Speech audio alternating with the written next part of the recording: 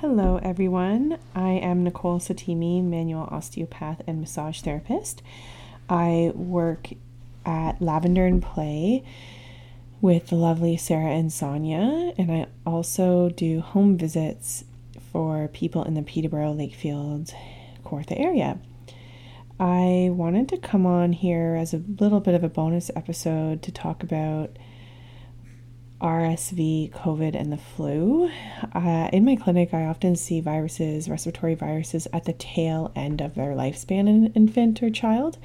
I assess auscultations or lung health and breathing.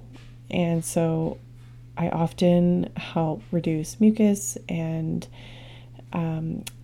help ear infections, support ear infections, and kind of get things moving in the sinus area of an infant, because the sinuses are small and narrow and our ear eustachian tubes are quite horizontal, so there's no real help from gravity to help the flow of mucus, making it a bit difficult when a baby gets a upper respiratory illness. Right now in Ontario, we are seeing a huge rise in respiratory illnesses, flood emergency rooms and hospital beds. This week alone, the number of children requiring care actually outnumbered the amount of hospital beds available. It's not a great time to be sick, but everyone we know is sick. We are seeing 3 main conditions circulating, but of course there are more. COVID, RSV, and the flu seem to be hitting the pediatric and geriatric population pretty hard. So we can talk about RSV, or respiratory syncytial virus. I have a hard time saying that word. It's a common virus but can cause severe breathing difficulties for babies. You'll usually show signs of infection 4 to 6 days after being infected. So just something to note, that there's no specific cure or treatment for RSV, but some doctors might prescribe an inhaler or oral steroids to make breathing easier for your little one, which would require an air chamber, especially up until 2 or 3 years old.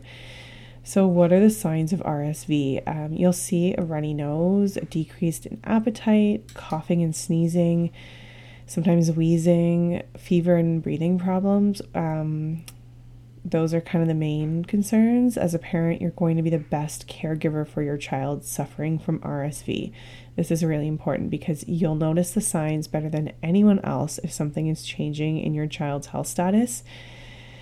So care from a parent, if you believe your child has RSV, is very important. Rest and fluids are also key. If your baby is less than 6 months, RSV can be dangerous because it can kick up out of nowhere in severity. It's almost like out of the blue, your baby will have a hard time breathing. Older kids get sick more gradually. You're going to notice that your baby is using muscles to breathe that they probably wouldn't have normally breathe. Like, you're just going to notice the baby breathing differently.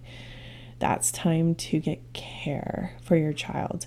Any fever over 37.5 for a number of days, or if the fever isn't reduced by medication like Tylenol and Advil over a period of time, then you'd be looking at getting medical attention. But if your baby is struggling to breathe, you get that baby in front of a doctor. Your child is going to be tired.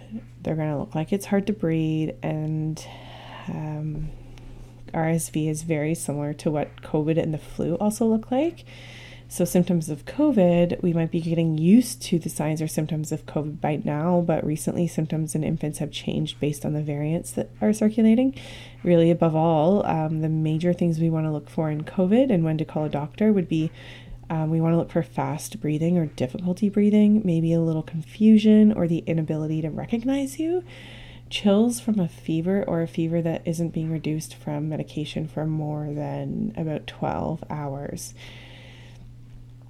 And then the flu, something most of us listening right now have probably experienced in our lifetime.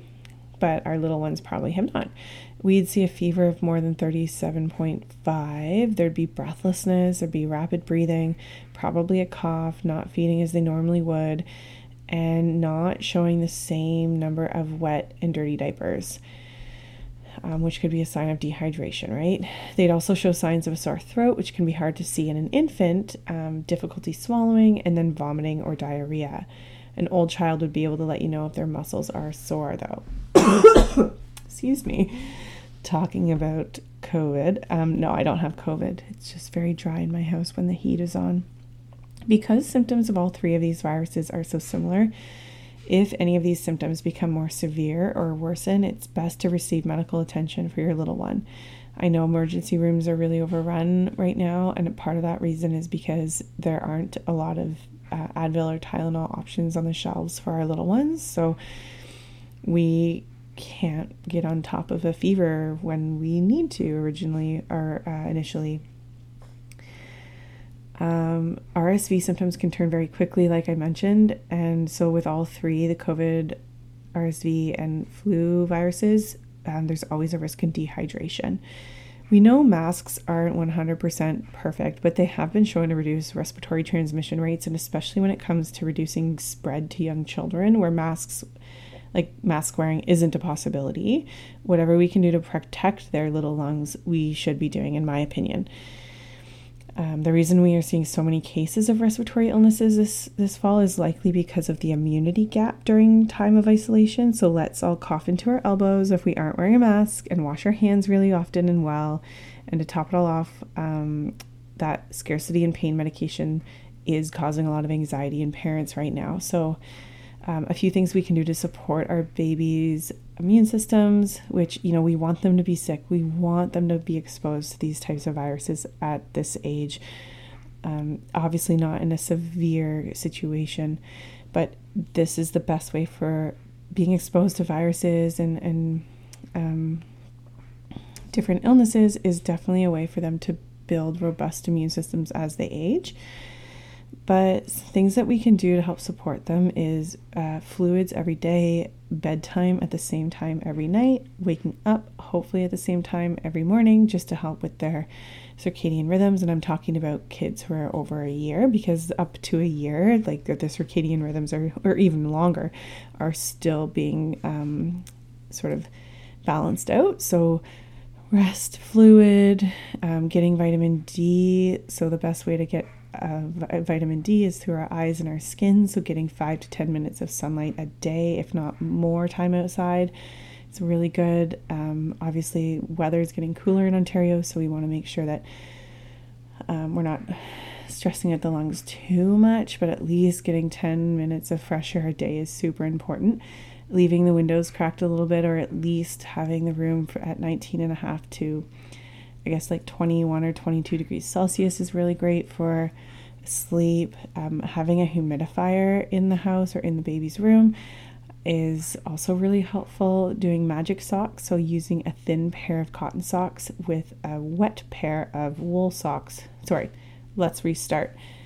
Wet a thin pair of socks, put them on baby's feet, and then put a thick wool or thick fabric sock over the wet sock and put baby in their sleep sack or in their crib. It's really good for lymphatic support, and magic socks can really help to get the mucus flowing in the body. It's gentle for any age, and you'll notice that baby socks are completely dry, especially even midway through the night. If you do it yourself, you'll know like within a few hours those socks are dry. So it is a really good thing to help. And it's free, and it is safe. Other things, if you wanted to start or consider supplementation, talking to a naturopathic doctor or pediatric dietitian is also a really good idea. And reducing sugars, processed sugars if you can, just to help manage any inflammation in our bodies. And so covering the basics there.